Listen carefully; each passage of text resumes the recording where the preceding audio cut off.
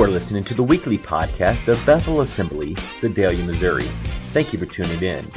For more information about the church, you can reach us at www.bethelassembly.info. We are in a series called Origin, processing through the book of Genesis. We're taking the time to really grab a hold of what this great book has in store. We all know the major stories. We know the major moments in the book of Genesis, but oftentimes we fail to really dig in and find out every detail of the book of Genesis. What we're trying to do is process through and realize that all of God's Word, not just the New Testament, but all of God's Word is applicable to our lives today. Amen? Amen. We've taken the time to process through in the beginning. It took us several weeks to get past verse 1. We passed it and we came back and hung out for a little bit. We've watched sin enter the world and make an impact. We've watched the great flood take place. We had an amazing night when we talked about who wants to be a Nimrod. That was a great evening. We looked at choices that we make. We've looked at choices that God makes.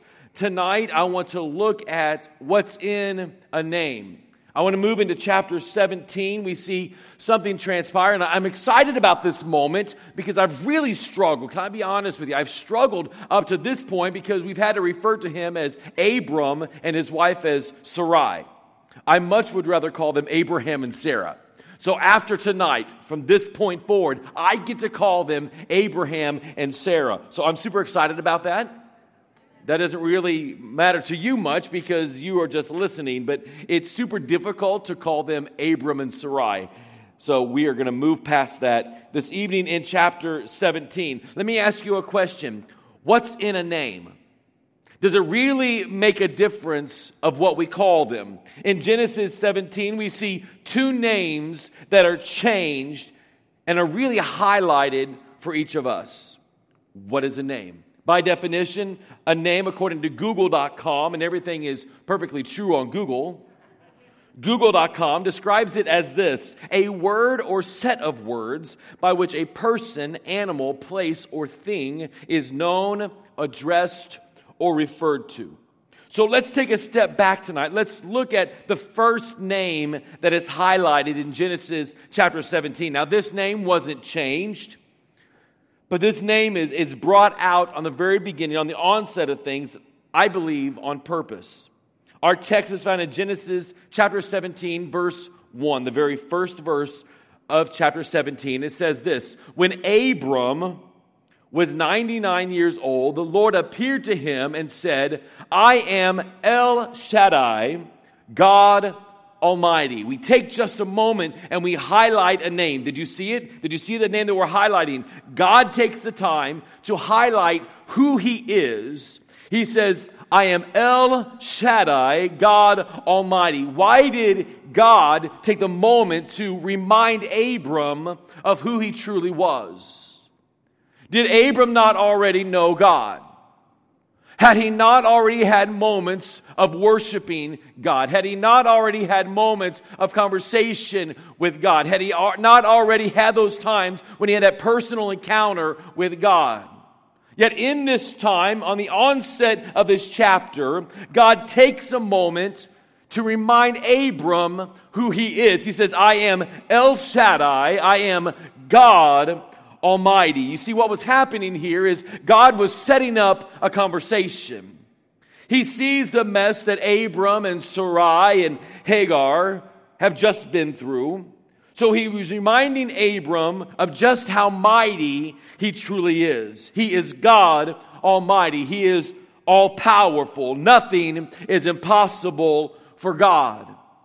Nothing is too difficult when He is involved. He is able to fulfill His promise even when it seems there's no natural way possible. Now, let me remind you of something at this moment. God had promised Abram a son. So Sarai and Abram had taken it upon themselves to bring in Sarai's servant Hagar. Abram has sexual relationships with Hagar, and then Ishmael comes on the scene. Do we remember the struggle that we've experienced over the last couple weeks? But in this moment, it seems impossible. Can God really fulfill His promise? Can God really complete what He said He would complete? God had already promised the son. He's already promised Abram that his descendants would be as numerous as the stars in the sky. Do you remember? He told Abram, look up. Can you count them? That's how many your descendants will be. But in this moment, Abram is 99 years old. Sarai is 89 years old. How is this possible? How is God going to fulfill His promise when physically it is unable for Sarai and Abram to have a child? How does God introduce Himself? I am El Shaddai. I am God Almighty. He's saying, listen carefully to what I have to say. I am more than able to fulfill the promise that I have made to you. I have made a covenant with you, and it will, in fact, be fulfilled. This moment of understanding completely all of God's majesty and His awesomeness must have been overwhelming to Abram. We see in the next verse that Abram falls face first on the ground before God. Then God begins to lay out all that is included in Abram's name. You see, when God changes a person's name, when He gives him a new name, it was usually to establish a new identity. God changed Abram's name, which meant high father, to Abraham, meaning father of a multitude. We find that in chapter 17, verse 5. Then we read a bit later that God changes Abraham's wife from Sarai, which means my princess, to Sarah, meaning mother of nations. This name change took place when God gave Abraham a covenant of the land of Canaan. God also reaffirmed His promise to give Abraham a son, specifically through Sarah, and told him to name his son Isaac, meaning laughter. God makes a promise that He will always be Abraham's God. What's in the name? God refers to Himself as God Almighty. He changes Abraham's name to mean father of a multitude. He changes Sarah's name to mean mother of nations. What about you? How has He changed you? See, here's the good news. Jesus declares that you are in fact changed. If you've given your heart and your life to Christ, if you've surrendered yourself to Him, you are not what you used to be. You are new, transformed, renewed. No longer the same. Your identity has changed. So that which you have allowed to identify you all of this time is not what God is using to identify you any longer. Let me say that again. That which you've allowed to identify you all of this time is not what God is using to identify you any longer. You may have allowed that to identify you in the past, but I want you to know you are no longer the same. You are changed. You are transformed. 2 Corinthians says you are a new creation. In fact, look at 2 Corinthians chapter 5, verse 17. Anyone who belongs to Christ is a new person. Would you read that with me tonight? Anyone who belongs to Christ is a new person. Would you say it with a little bit of conviction and belief tonight? Anyone who belongs to Christ is a new person. The past is what?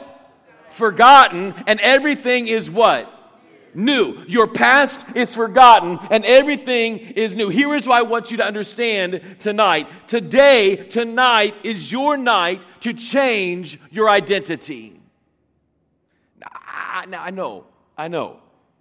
This sounds like a really strange message for us Sunday night. This is more of a Sunday morning statements. This is what you say when you have all the guests in the house. This is what you say when you have those that have never been here before. This is what you say when people are watching online. So why am I sharing this tonight? Because this is what God told me to say.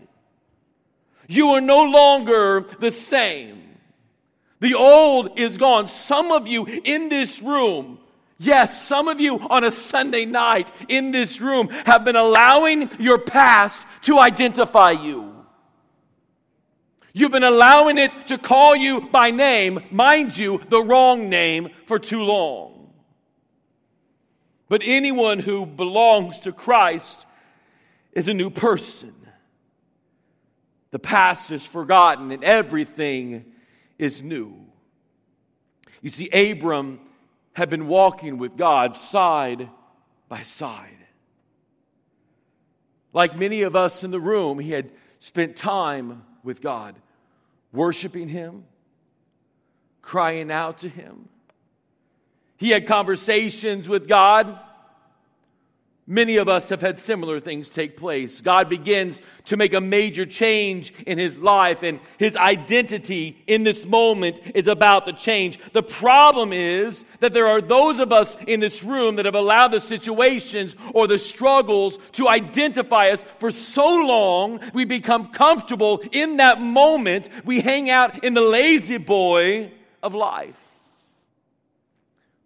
Well, this is just how it's always been. This is how people have always known me. This has kind of been my MO for all of these years. I might as well just accept it. This is the lifestyle. This is the behavior. This is the response. This is the action. This is who I am.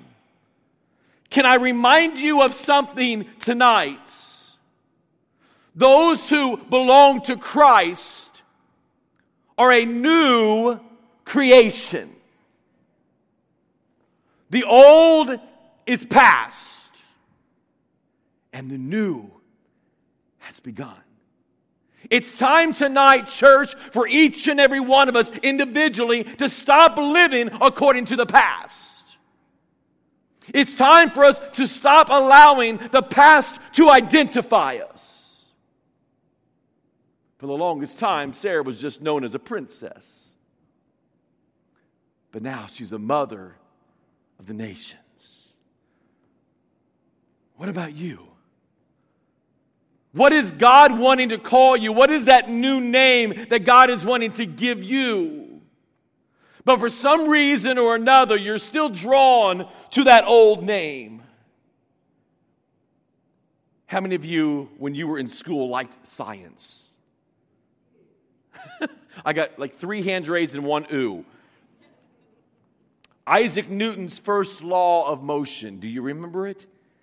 Everything continues in a state of rest unless it is compelled to change by forces impressed upon it. Look at that again. Everything, say everything. Everything continues in a state of rest unless it is compelled to change by forces impressed upon it. Too often, we have become like this item in a state of rest. We become comfortable where we are. We no longer see a need to really change. Life suddenly becomes, quote unquote, easy as it stands. Why ruffle the feathers? Why make a change? Here is the answer to that continual question. Romans chapter 8, verse 17. And since we are His children, whose children? God's children. And since we are God's children, we are His heirs. In fact, together with Christ, we are heirs of God's glory. You are an heir of the King of Kings and the Lord of Lords. The Creator of the universe declares that you are His child. Well, that should have made some of you excited. The Creator, the one that spoke life into existence, looks upon you tonight and says, you know what? You are my child. I've got a new name written down just for you. what you've allowed to identify you for all these years is not who you really are. You thought that you were just a princess, but I want to make you the mother of the nations. You thought that you were just the father, but I want to make you the father of the multitudes. What is God wanting to call you tonight?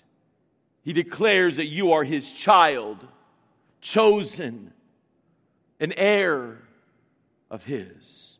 Tonight, very quickly, I want to look at 3 steps to a name change. There are some of us, God's given us that new name, but we've failed to allow that new name to take root inside of who we are. So I want to look at 3 steps to move toward that name change in God. Number 1, release your personal control of your life. That's hard. I don't know about you, but that's difficult because we like to be in control. We like to handle it. We like to resolve it on our own. We like to manage or even micromanage every detail and every area of our life.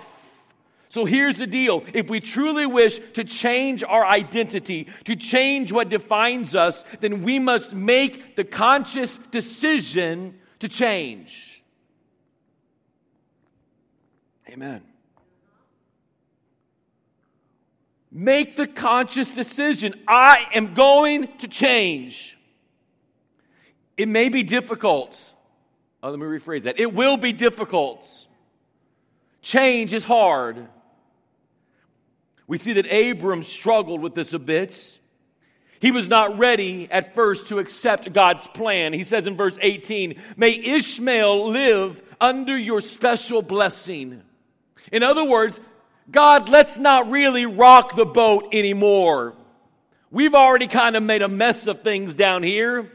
So let's just go with that. Ishmael is here. Let's go with Ishmael. We don't need to worry about Isaac. This will work. This substitute that we talked about last week, this substitute will work. No real need for drastic change. Let's just go with Ishmael. Let me ask you tonight, do you really want to change? Do you remember what I told you last week? Don't settle for an Ishmael when God wants to give you an Isaac. Too many of us are settling for that substitute. We're settling for second best, and we're wondering why things really aren't clipping along like they should be. Abram says, let's just go with Ishmael. He's already on the scene. I've already got an heir. We can make that work. You've called me the father of many nations. I can have all of this through Ishmael. He's my son. But God said, I've got a better plan. Do you want to change? Do you really want to change your identity? Do you really want to change what you've allowed to define you? If you don't, then Isaac Newton's first law of motion states you will stay the same place where you've always been. Do you remember the definition of insanity? Doing the same thing over and over and expecting different results? Some of us, we keep doing the same thing over and over and over, and we're thinking someday there's going to be some change. There will never be change unless a different force compels you to move forward. I'm telling you tonight, God is propelling you forward. But some of you have dug in your feet of resistance for so long that you don't know what else to do. Release control. Give it to God. Romans 8 verse 2 says this, and because you belong to Him, the power of the life-giving Spirit has freed you from the power of sin that leads to death. What I see in this tonight is this. Because we belong to God, the power of life-giving Spirit through Christ has freed us from all of the things that we've allowed to define us for year after year after year after year. So what is it that we need to do? How do we step into this new identity in Christ? The beginning point is to confess your sin and ask Him to come into your life. Maybe you've been there. Maybe you've already given your life to Him. Well, you can't stop there anyway. That's the starting line. That is just the beginning. But Jesus says that He has come to give you life and life more abundant. How do we step into that abundant life? Well, it takes a bit of hard work. Philippians chapter 2, verse 12 says, work hard to show the results of your salvation. Now, don't misunderstand me. I'm not saying that we're saved by works, because we're not. We're saved by grace and grace alone. There's nothing you can do to receive God's grace except just to accept it. It's not how good you can be or how many times you volunteer. It has nothing to do with you except you saying, Lord, I receive you into my heart and into my life. So what does it mean to show the results of my salvation? It means do the hard work of pressing forward, of growing, of maturing in your walk with God. What we're talking about is pressing forward for the results. If we have been delivered, if we've been set free, then why do we keep stepping back into those old shackles? God looked at Abram. He says, I want to give you a son through Sarah. I want you to call him Isaac. I'm going to make you the father of many nations. And Abram looks back and he says, let's just hang out where we are. Let's just do what we've been doing. I know it caused some headaches. I know it wasn't the easiest route. It probably wasn't the smartest choice. Now I've got Hagar and Sarai, and they're bickering back and forth, and that's not a good moment. I've got Ishmael in the mix. Let's not throw another baby into this. Right? It's time to release control. It's time to give it to God. God is trying to remind Abram that He alone is God Almighty. He begins the conversation by saying, I am El Shaddai. I am God Almighty. He was the one who was more than able to meet the need and fulfill the promise. Look at Romans chapter 8, verse 3. It says the law of Moses was unable, look at that, the law of Moses was unable to save us because of the weakness of our sinful nature. So God did what the law could not do. He sent His own Son in a body like the bodies of we sinners. And in that body, God declared an end, say end. God declared an end to sin's control over us by giving His Son as a sacrifice for our sins. God declared an end of sin's control. God declared an end to that old lifestyle that we've allowed to identify us for so long. God has given an end to that which is holding us back. God has prepared an end and set an end in motion to that which is holding us where we are and not allowing us to move forward with Him. It's time to step out of the land of bondage and move in to the land of victory. Amen. Some of you will get excited by the end, I'm hoping. Step number 2, realize that you are chosen. Number 1, release the personal control of your life. And number 2, realize that you are chosen. Some of you struggle in this. You have a hard time wrapping yourself around the idea that God has chosen you. Because you can come up with a myriad of reasons of why He should not choose you. Right? Did you know that God loves you? He personally looked at you and He said this, that's who I want. That's who I want Almighty. It's kind of like gym class in school. Do you guys remember gym class? Actually, this is a whole lot better than gym class, because if you were like me in gym class, I was oftentimes the last one to get chosen because I was that music kid.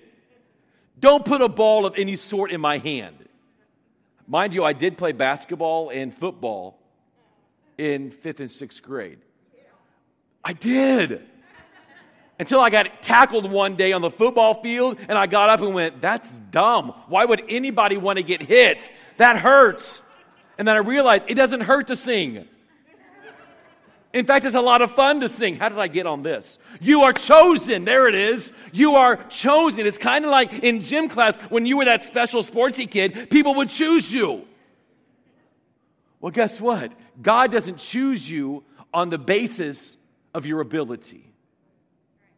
He chooses you on the basis of His grace. He chooses you because He loves you. He wants a better life for you. He looked down at you and He chose you specifically.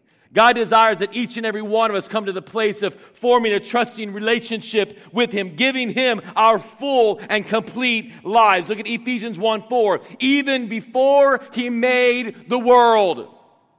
Come on, look at that. Even before He said, let there be lights. He looked through all time and said, you know what? I'm choosing Gary. Yeah. You know, I'm going to choose Linda. I'm going to choose Harry. And one by one, He called us by name. Before He even took the time to form the first tree, before He created mosquitoes, before He created this world as we know it, one by one, He looked over the course of time. He says, I choose you. You're on my list. Isn't that awesome? That's the love, that's the mercy, that's the grace of God. He looked over this world, saw millions upon millions of people, and He loved them all, and He chose you. He sent Jesus to die on the cross, and verse 5 says, that's what He wanted to do. He wanted to give you a better life. He wants that which defines you to be better than that which you've identified yourself for all of these years. He wants to call you by a brand new name. Ephesians 1:7-8 says this, He, God, is so rich in kindness and grace that He purchased our freedom with the blood of His Son and forgave our sins. He showered His kindness on us, along with all wisdom and all understanding. Jesus came to redeem you, to set you free from all the things that have hung you up for all this time, for all the things that have entrapped you for year after year. He says, I want to set you free from all of that stuff, and I want to give you a new name. A new life. I want to give you real freedom. Just as God has made a covenant with Abram. Now Abraham has made a covenant, or just as God has made a covenant with Abraham, now God has made a covenant with each and every one of us. This covenant was set in motion with Jesus on the cross. Remember, Ephesians says that we are holy and blameless, not on our own account, not on our own merits, but through Christ and Christ alone. Not in our ability or in our self-doing, but in and through Christ.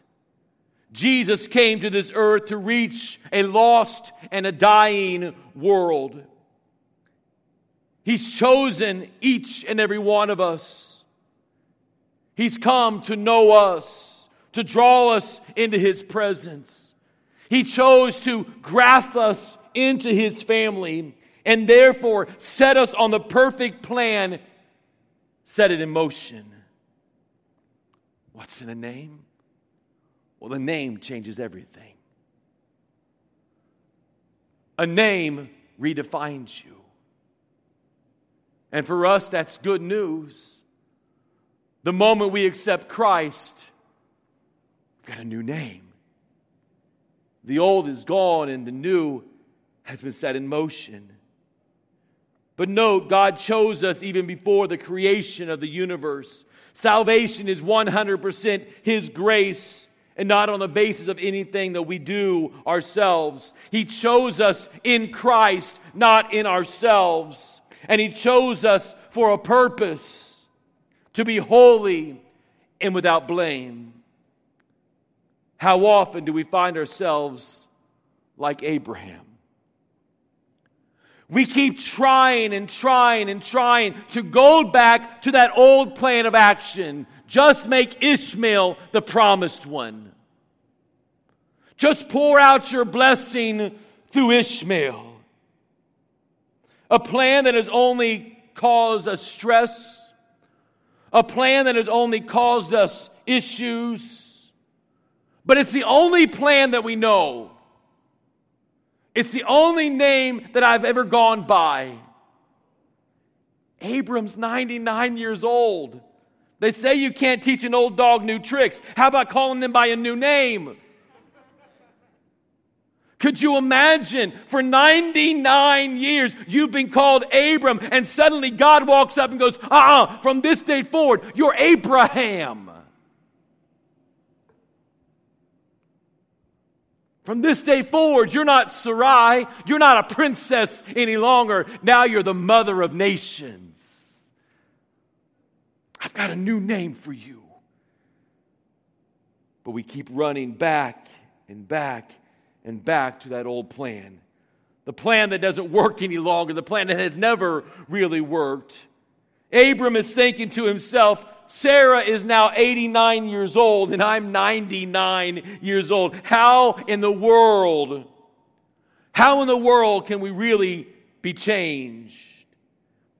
How can we add a baby into the mix? Let's just go with Ishmael. Just make him the promised one.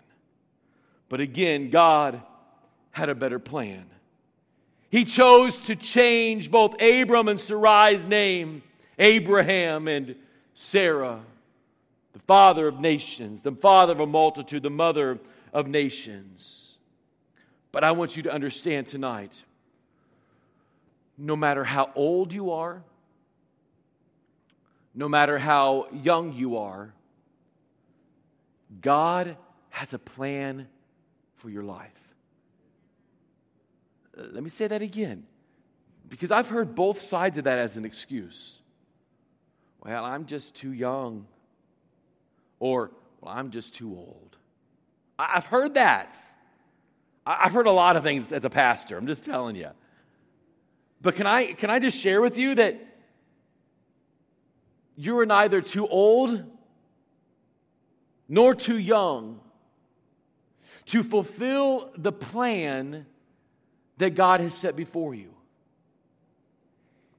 He has handpicked you.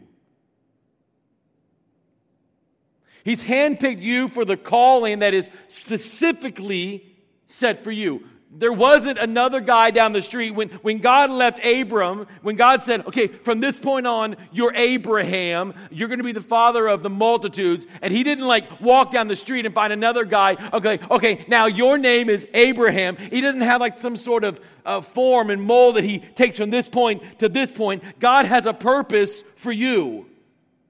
Specifically for you. God has called you by name. So what do we have to do? We've got to release control. We've got to realize that we're chosen. And the third step is this: receive your new name. Receive your real name, or your new name. Some of you tonight, you've taken the first two steps, but you haven't moved in to the third step yet. You've given up control. You understand that you belong to Christ, yet you continue to live the life that has identified you for year after year after year. Remember, Abraham lived with that name for 99 years. Sarai lived with that name for 89 years. They allowed it to identify them for all of this time. Yet we continue to live the life, the false identity. Why? Because we fail to pick up our new birth certificate. Let that sink in for a moment. We fail to finish the name change. I Googled how to change my name. By the way, it's not a bad idea. Chris Gray is really boring. I mean, like Julio Fernando. You know what I'm saying? Wouldn't that be a cooler name? Chris Gray is super, super boring. Please don't start calling me Julio. We actually did that to my dad a couple years ago. He was in the hospital. He had a pretty bad disease going on, infection in his body, and he had just gone through a surgery, and he was coming out of that, and we were all in good spirits with this. And on that board in the hospital room, they always have like little requests of who the nurse is, and there's a little spot on there that says, name patient prefers to go by. We may or may not have grabbed the marker and written Julio. I'm just saying, we may or may not have done that, but it was very funny. Some of us, we fail to pick up that birth certificates. We fail to finish the name change. But in that website on how to change your name, one of the websites stated this: there are 11 easy steps to changing your name. I found out it's very interesting. Step 11 is this. Step 11, the last step, start using your new name. Thank you, Captain Obvious. I thought that was really odd. Isn't that an obvious step? Wouldn't you just figure out you'll start using your name? Why would a person go through all the trouble of changing their name, yet continue to use the old name? Then it hit me. That's exactly what many Christians do. We go through all of this time of being grafted into the family of God. We go through all this time of this lifestyle change, yet we continue year after year after year after year, allowing that old name to define who we are. We go through all the steps to turn our life around, yet we allow the old identity to define us day after day. I'm reminded of a man in the Old Testament by the name of Gideon. Many of you in the room tonight may recognize the story. But let's take a moment and look at the life of Gideon. Judges chapter 6 tells me this: the angel of the Lord came and sat down under the oak of Ophrah that belonged to Joash the Abiezrite, where his son Gideon was threshing wheat in a winepress. First off, he's threshing wheat in a wine press, not in a wheat threshing press, but a wine press. He was in a place that wasn't designed. He was hiding out. He's trying to keep away from the Midianites. When the angel of the Lord appeared to Gideon, he said this: the Lord is with you, what? Mighty warrior. Back up the train for a moment. The Lord is with you, mighty warrior. Gideon is hiding, threshing wheat in a winepress, hiding out for fear of his life, afraid of the Midianites. And yet the angel of the Lord says, you are a mighty warrior. Gideon responded by saying this: but Lord, Gideon replied, how can I rescue Israel? My clan is the weakest in the whole tribe of Manasseh, and I am the least in my entire family. One translation says that Gideon responded and said, how can I rescue Israel? I'm the runt of the litter. Gideon had allowed his life to define who he is. I'm the smallest guy around. My family is very weak, and I'm the weakest of them all.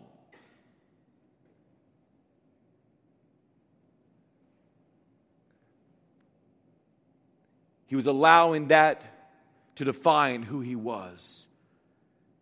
Yet God used Gideon along with 300 warriors, to defeat the Midianite army of 200,000 people plus. How is it possible?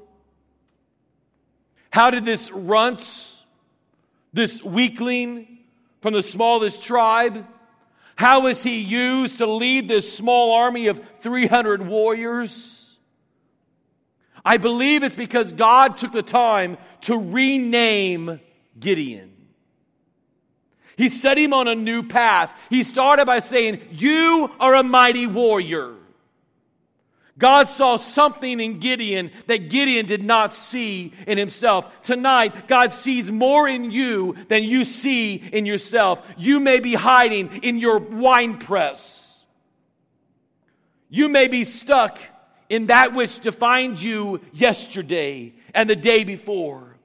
You want to break free, but you're stuck in your own identity. I'm the runt of the litter. I'm the smallest in my family. I've got this issue and that issue, this struggle and that struggle, this problem and that problem. But what I want you to understand is you are not alone in this journey. I said you're not alone in this journey. How do I know that? Because Romans 8:31 says this: if God is for us, who can ever be against us? It doesn't matter how messed up you feel that you are. It doesn't matter what you've allowed to define you in the past. What I want you to understand is your Father, God Almighty, is on your side. Now, some of you, when you were little, you were the smallest in your family, and you would use phrases like this: "Well, I just have my big brother come beat you up." Come on, did anybody use that? Don't raise your hand. We've heard that before. Or my dad's bigger than your dad. Well, guess what? If God is for you, who can be against you? It doesn't matter what Satan says about you. It doesn't matter what he tries to persuade you. It doesn't matter what he calls you. Because he's not your dad. He's a liar. In fact, he's the father of lies. But you're the child of the Most High. You've been grafted into the family of the Almighty God. Today, tonight is your moment of accepting and receiving your new identity. Of letting it take root in your heart. Step 6 on the website of how to change your name tells us that some states require you to publish your name. You've got to publish it for a number of weeks for the name to become official. I believe that's kind of what Abraham did. He stepped out in faith.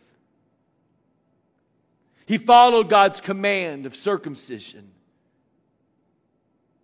What step of faith do you need to take tonight to complete your name change?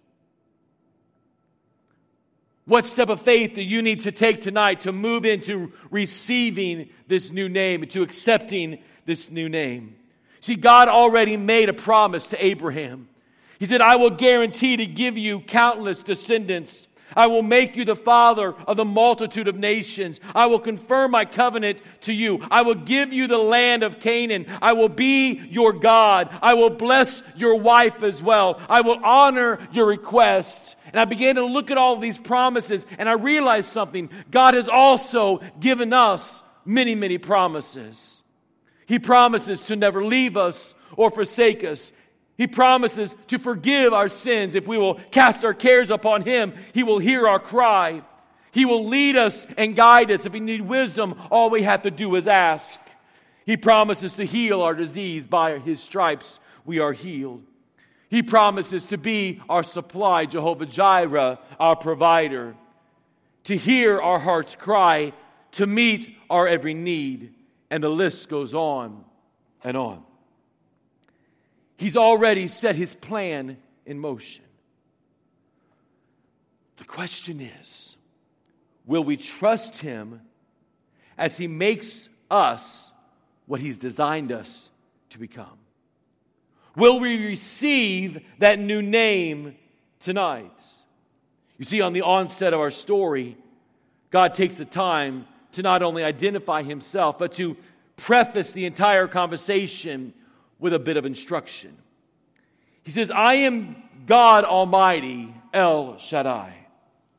Serve me faithfully and live a blameless life?